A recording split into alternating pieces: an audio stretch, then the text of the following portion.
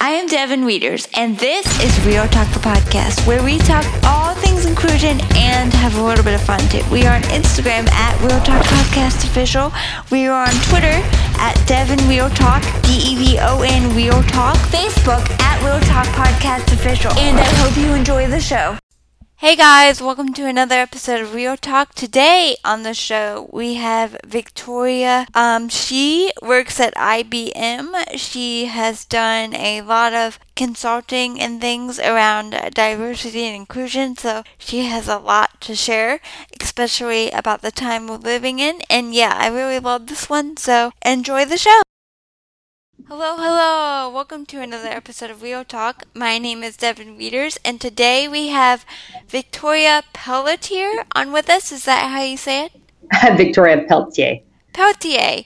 Well, hi, Victoria. Welcome. Thank you for coming. Thank you. I'm very happy to be here. Well, first, I guess we'll start it the way we always do. Tell us about yourself.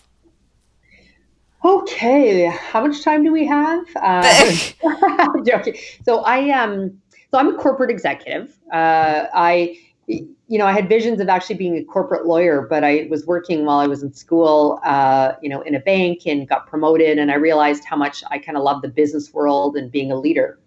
And so I now, started working at a very early age, became an executive at age 24.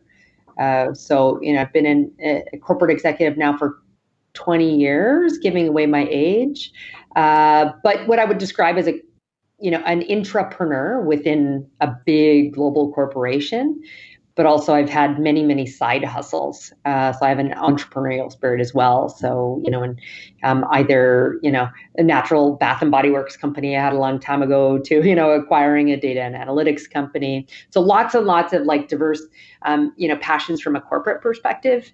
But I'm also a wife, I'm a mom, a fitness fanatic, and I actually use the word multi-potentialite to describe me, and just meaning I have a ton of diverse interests, so health, wellness, fitness, being a bit of a foodie and enjoying wine. So, that's the macro view of how I describe me. You and my mom would get along well. She also enjoys wine. So tell us how the executive at a bank kind of came about. Tell us that story and how you got that so young.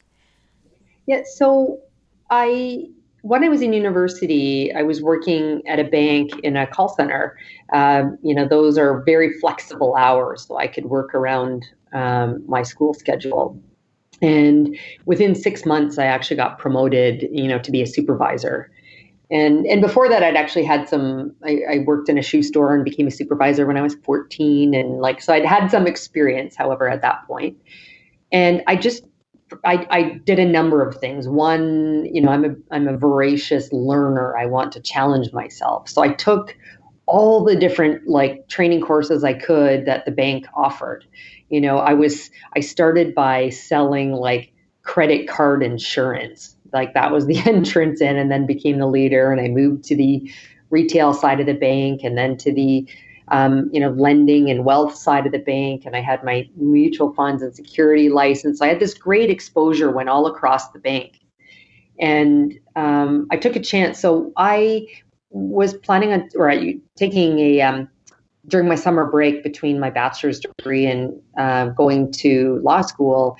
I moved, the bank had asked me to come on an assignment for the summer to Toronto. So I'm originally from Canada, live in New York now, but I grew up in Western Canada, and they asked me to go to the big city of Toronto. And so I did, and was great, went back. And then shortly after they said, we really loved working with you. We'd love it if you'd come take a different role within the bank, a senior management role, and come in and move to Toronto. And so I thought, I guess maybe I'll take a year off before going to law school. And two things. One, if I, really love Toronto, I'll just switch schools. And then secondly, if not, I'll just go back to Calgary and go Calgary, Western Canada. And I ended up just loving it. So two things I never did was go to law school, nor did I ever move back. I stayed, I've been Toronto or New York ever since. And from there, I actually moved around a number of times. I was with the bank for close to 5.5 or 6 years. And I actually got a call to leave the bank to move into an outsourcing company. So a company that ran call centers on behalf of other clients, other banks and different industries. And I remember one of my colleagues said to me, like, Victoria, why would you leave the bank? And she listed, we had decent hours. I was working in the investment side of the call centers at the time, so we had more standard hours, great benefits, all these things. And I remember saying to her, like, Charisse, this is why I'm leaving, right? It's kind of boring. I want more of a challenge. And so I went, and I was extremely nervous and uncomfortable. I was 24 years old, and I took over as the chief operating officer and general manager for a 5,000 person privately held outsourcing company.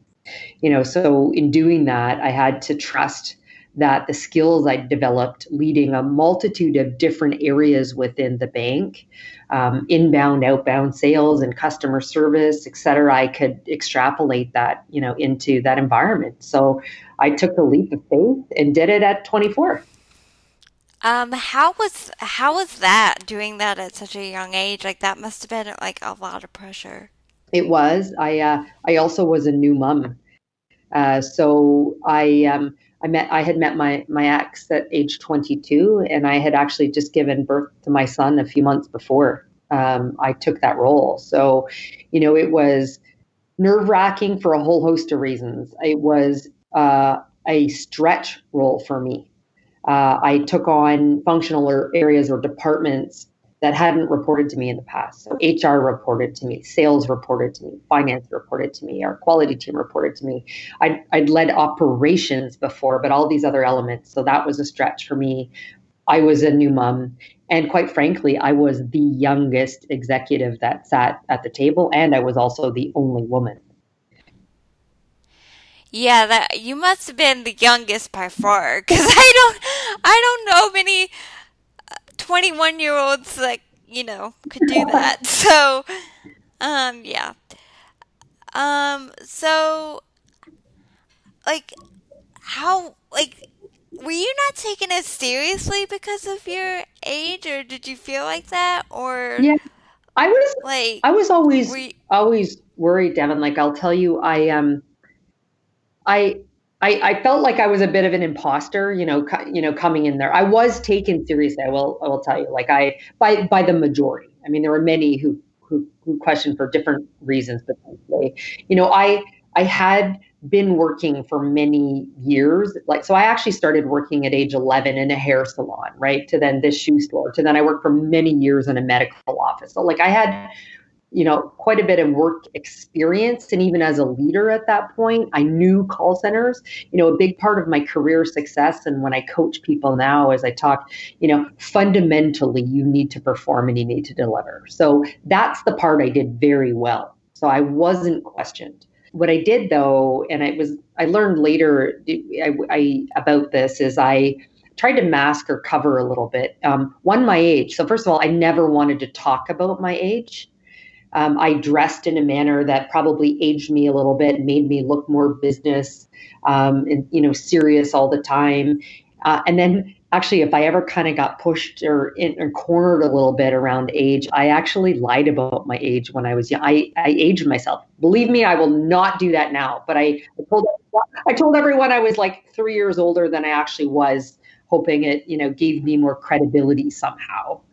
And then the last thing I would say is I actually, I wanted to be taken seriously. So I was all business all the time, right? So it was a mistake from a leadership perspective. I learned a number of years later, right? The need to bring your whole person, like, be authentic. Brene Brown talks about vulnerability, but long before, she was sort of popular for that. I had learned the lesson, because I wasn't. Like, I would walk into a meeting and it was straight to, business. So those are the things I did to ensure that no one questioned why I was there and that I deserved to be at the table. And Brene Brown, I stand her, by the way. She's one of my dream guests. So, Brene Brown, if you're listening, my email's on the website. No, I'm kidding. But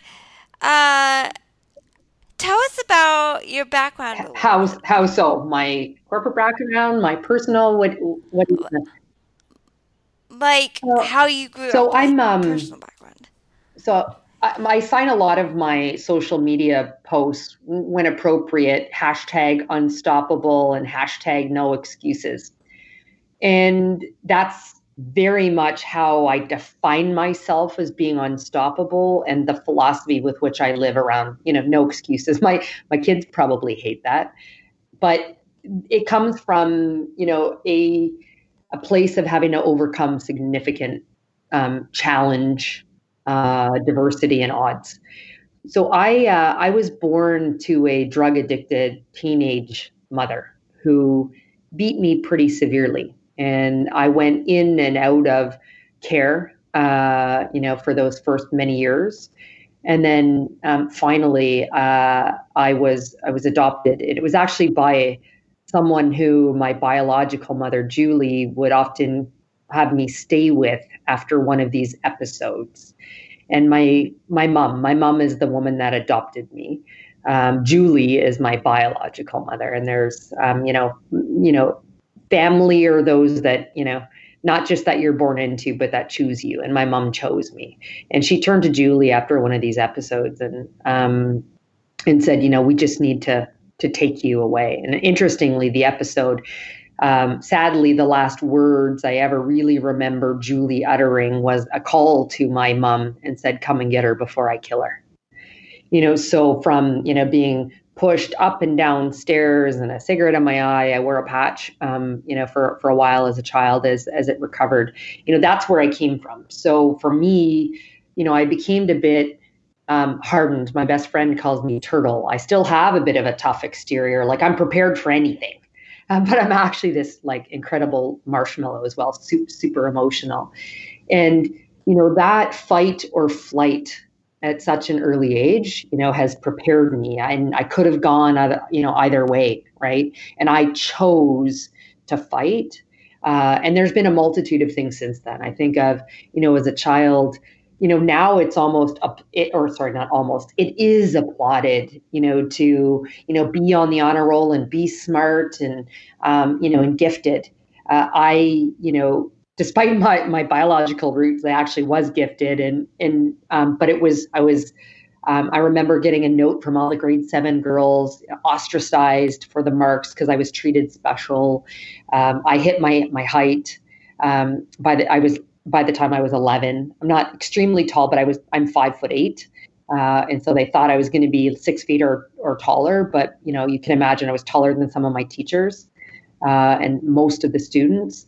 And so, you name it, I was picked on because I was the teacher's pet for being the gifted student, or I got special treatment, for my height or my looks. I ended up modeling when I was younger, all of these sorts of things. So there were things against me that I was, facing. So I made some poor choices and put myself in some difficult situations, including, one of the next stages of adversity was being raped by a boyfriend when I was 14. Again, putting myself in a situation. I sought love anywhere I could get it, and into some poor situations. So it's been all of these things that have caused me to, one, be a fighter, be incredibly strong and resilient. But then I'll say on the other end, Devin, I had my mom passed away many years ago, and I hated as a child, she'd forced me to spend time understanding my emotions and my actions. And it's allowed me to be really reflective as an adult and understanding. I'm still very quick to feel emotions, but sometimes they're not rational, but to understand the place that they come from, right? I'll always live with a little bit of this fear of rejection. Why would my my biological mother do what she did to me, give me away ultimately? My grandmother chose, my biological family let me go, right? So I've sat with a lot of those things. And that's really made me pretty significantly who I am today. Lots of challenges, obstacles, and adversity to to face, quite frankly, which is why, this notion of no excuses, right? Like we all have challenges to bear, some way more significant than others, but it's what we choose to do with that, right? Controlling what we can control, and moving forward. Well, I'm sorry to hear all that happened to you, but it sounds like, you know, you grew from it and it made you who you are today. Yeah, So at absolutely. least some good came out of it. Um, Tell us about the stuff you've done to foster diversity and inclusion in the organizations you've worked with. Yeah, it's been a massive passion of mine long, long before it was as talked about as it is today. And I spend a significant amount of my time from a work perspective talking, given sort of the systematic racism we're seeing coming out of the movement related, post George Floyd's death. For me, it's been a passion because I was the only at the table for a long time, and that was, forget my age, I was the only woman. So a lot of it is around advancement of women. I am privileged. I'm a born white, and I'm born in North America, and so I recognize there's a lot of privilege that comes with that. And so with that, I need to use my voice. That is my power. And so it's been advancing women and underrepresented, invisible minorities and those with other disabilities within not just the workplace, but beyond. So for me, early on, it was advocating for the onlys, right? The folks like myself.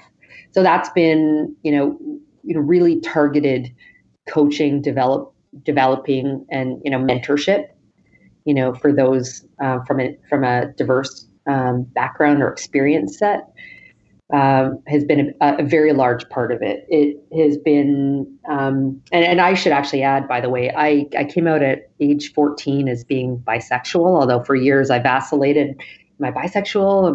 My first marriage was actually to a woman, so being part of the LGBT community, since I was 14, my two children I gave birth to, but during my marriage to my wife. I'm now married to a man. So, being part of that community and experiencing, what that looks like being in, within, and by the way, my daughter who just turned 16 is also queer. So, supporting, so that element of it, within the workplace, it's been doing a number of things. It has been, so typically it's the only diverse metric that gets identified within HR systems is gender, right? So I've been easily able to tell, at what level within our organizations are women entering the organization and advancing within the organization. The other, whether it's neurodiversity, ethnicity, sexuality, all of the other elements, diversity, are usually self-identified, which makes it much more challenging.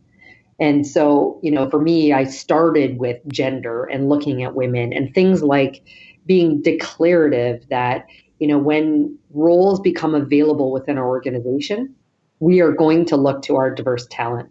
We might have a set of, let's say, 10 skills or requisites we're looking for in the role, and that we as leaders need to look to those that have high potential, but might only have 7 or 8 of the criteria, and promote them. And then us as leaders need to invest our time and money, quite frankly, if it's required, in the development of the skills or the gaps that are missing, versus hiring in someone externally that might already come in with 9 or 10 of those 10.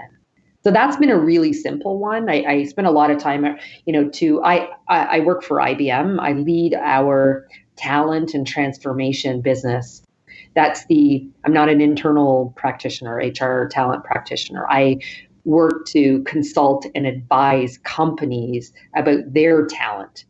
So, whether that, and technology and services that help enable all of that. So I talk right now a lot about diversity and inclusion, or D&I for short, right around, you need to understand the baseline. What is your population made up of? What does it look like today? Culturally, like, where are you prepared? If it doesn't come from the top, it's not going to be successful. But what's your baseline? Where do you want to get to? And then you need to be really intentional about how you drive not just diversity within, but inclusion, right? We need to feel like we are wanted and engaged and our voices are listened to as well as a really critical, important element of. I like that you said the difference between diversity and inclusion because a lot of people think they're the same, but they're not. And I think that's like one of the most common misconceptions that we have when it comes to all this. So I really like that you differentiated between diversity and inclusion. Thank you. Yeah, very, very, very distinct. Yeah. And so lastly, tell us about some of the articles you've written on LinkedIn and places because I read a couple of those and they were very, very good. Thank you. So I've spent a lot of time. I learned, first of all, before I talk about the articles, I'll tell you. I mean, I attribute success, and when I coach people, I talk a lot about.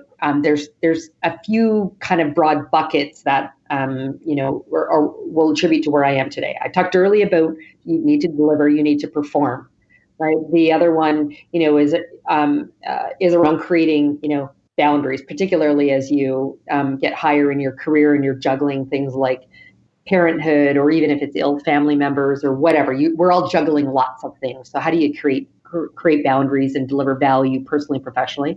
The last one is around personal brand and the network that comes, along with that.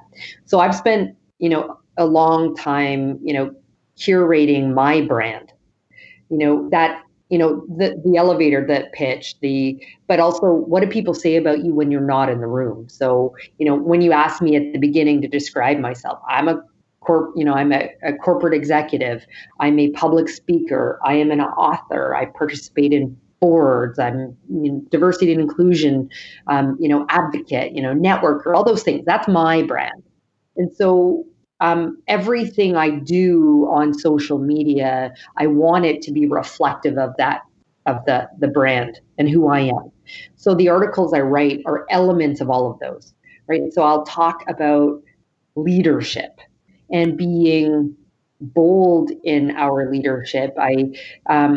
There's a book called Radical Candor, Kim Scott, who used to report to Sheryl Sandberg. I've embraced that philosophy very much just in how I live my life, right? So I'll talk about leadership and authenticity and transparency, which in itself breeds trust, not to mention Brene Brown and the vulnerability piece. So I'll talk to elements around that.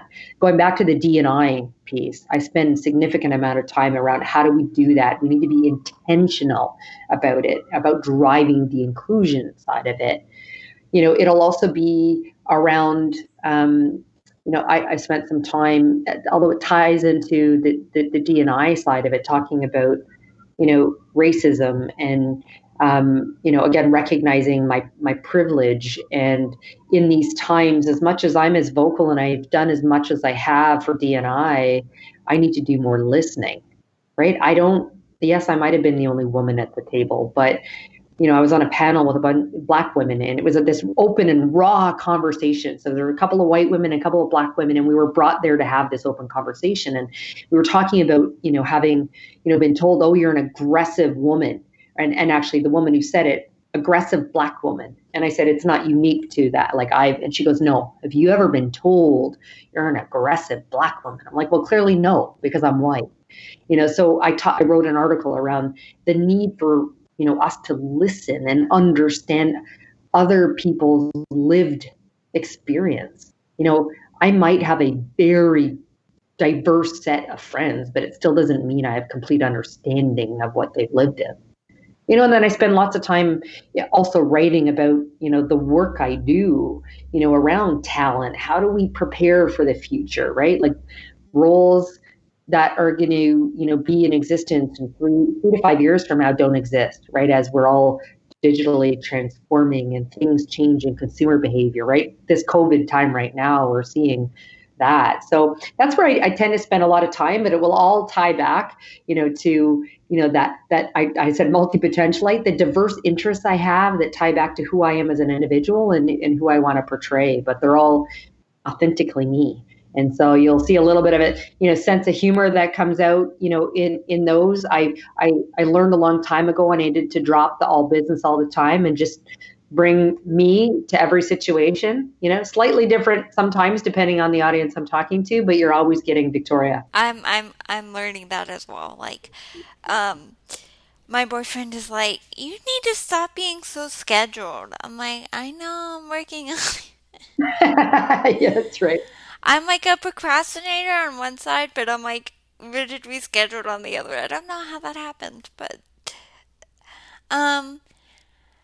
so I just have to say this. I'm very pro cop. I'm very pro police. I think most police officers are doing their jobs, but what do you say to the people who like say that fixing systems is like anti-police or something like that?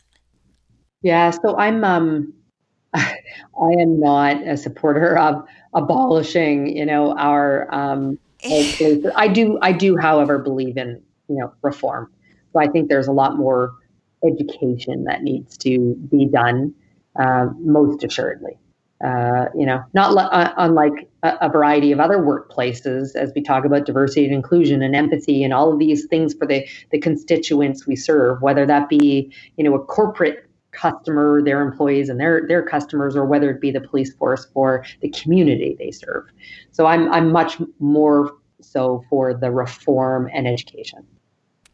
Yeah, and I try not to get political on the podcast, but I will say that I am not for abolishing the police at all. Like, you can't defund an entire group because of one horrifically bad apple, and that was horrifically bad, but you can't defund an entire group just because it needs to be reformed. Like, reform is definitely the way to go instead of abolishing the whole system.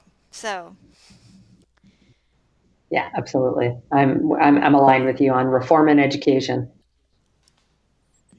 So, is there anything else you want to add before we get off here? Anything else you want people to check out?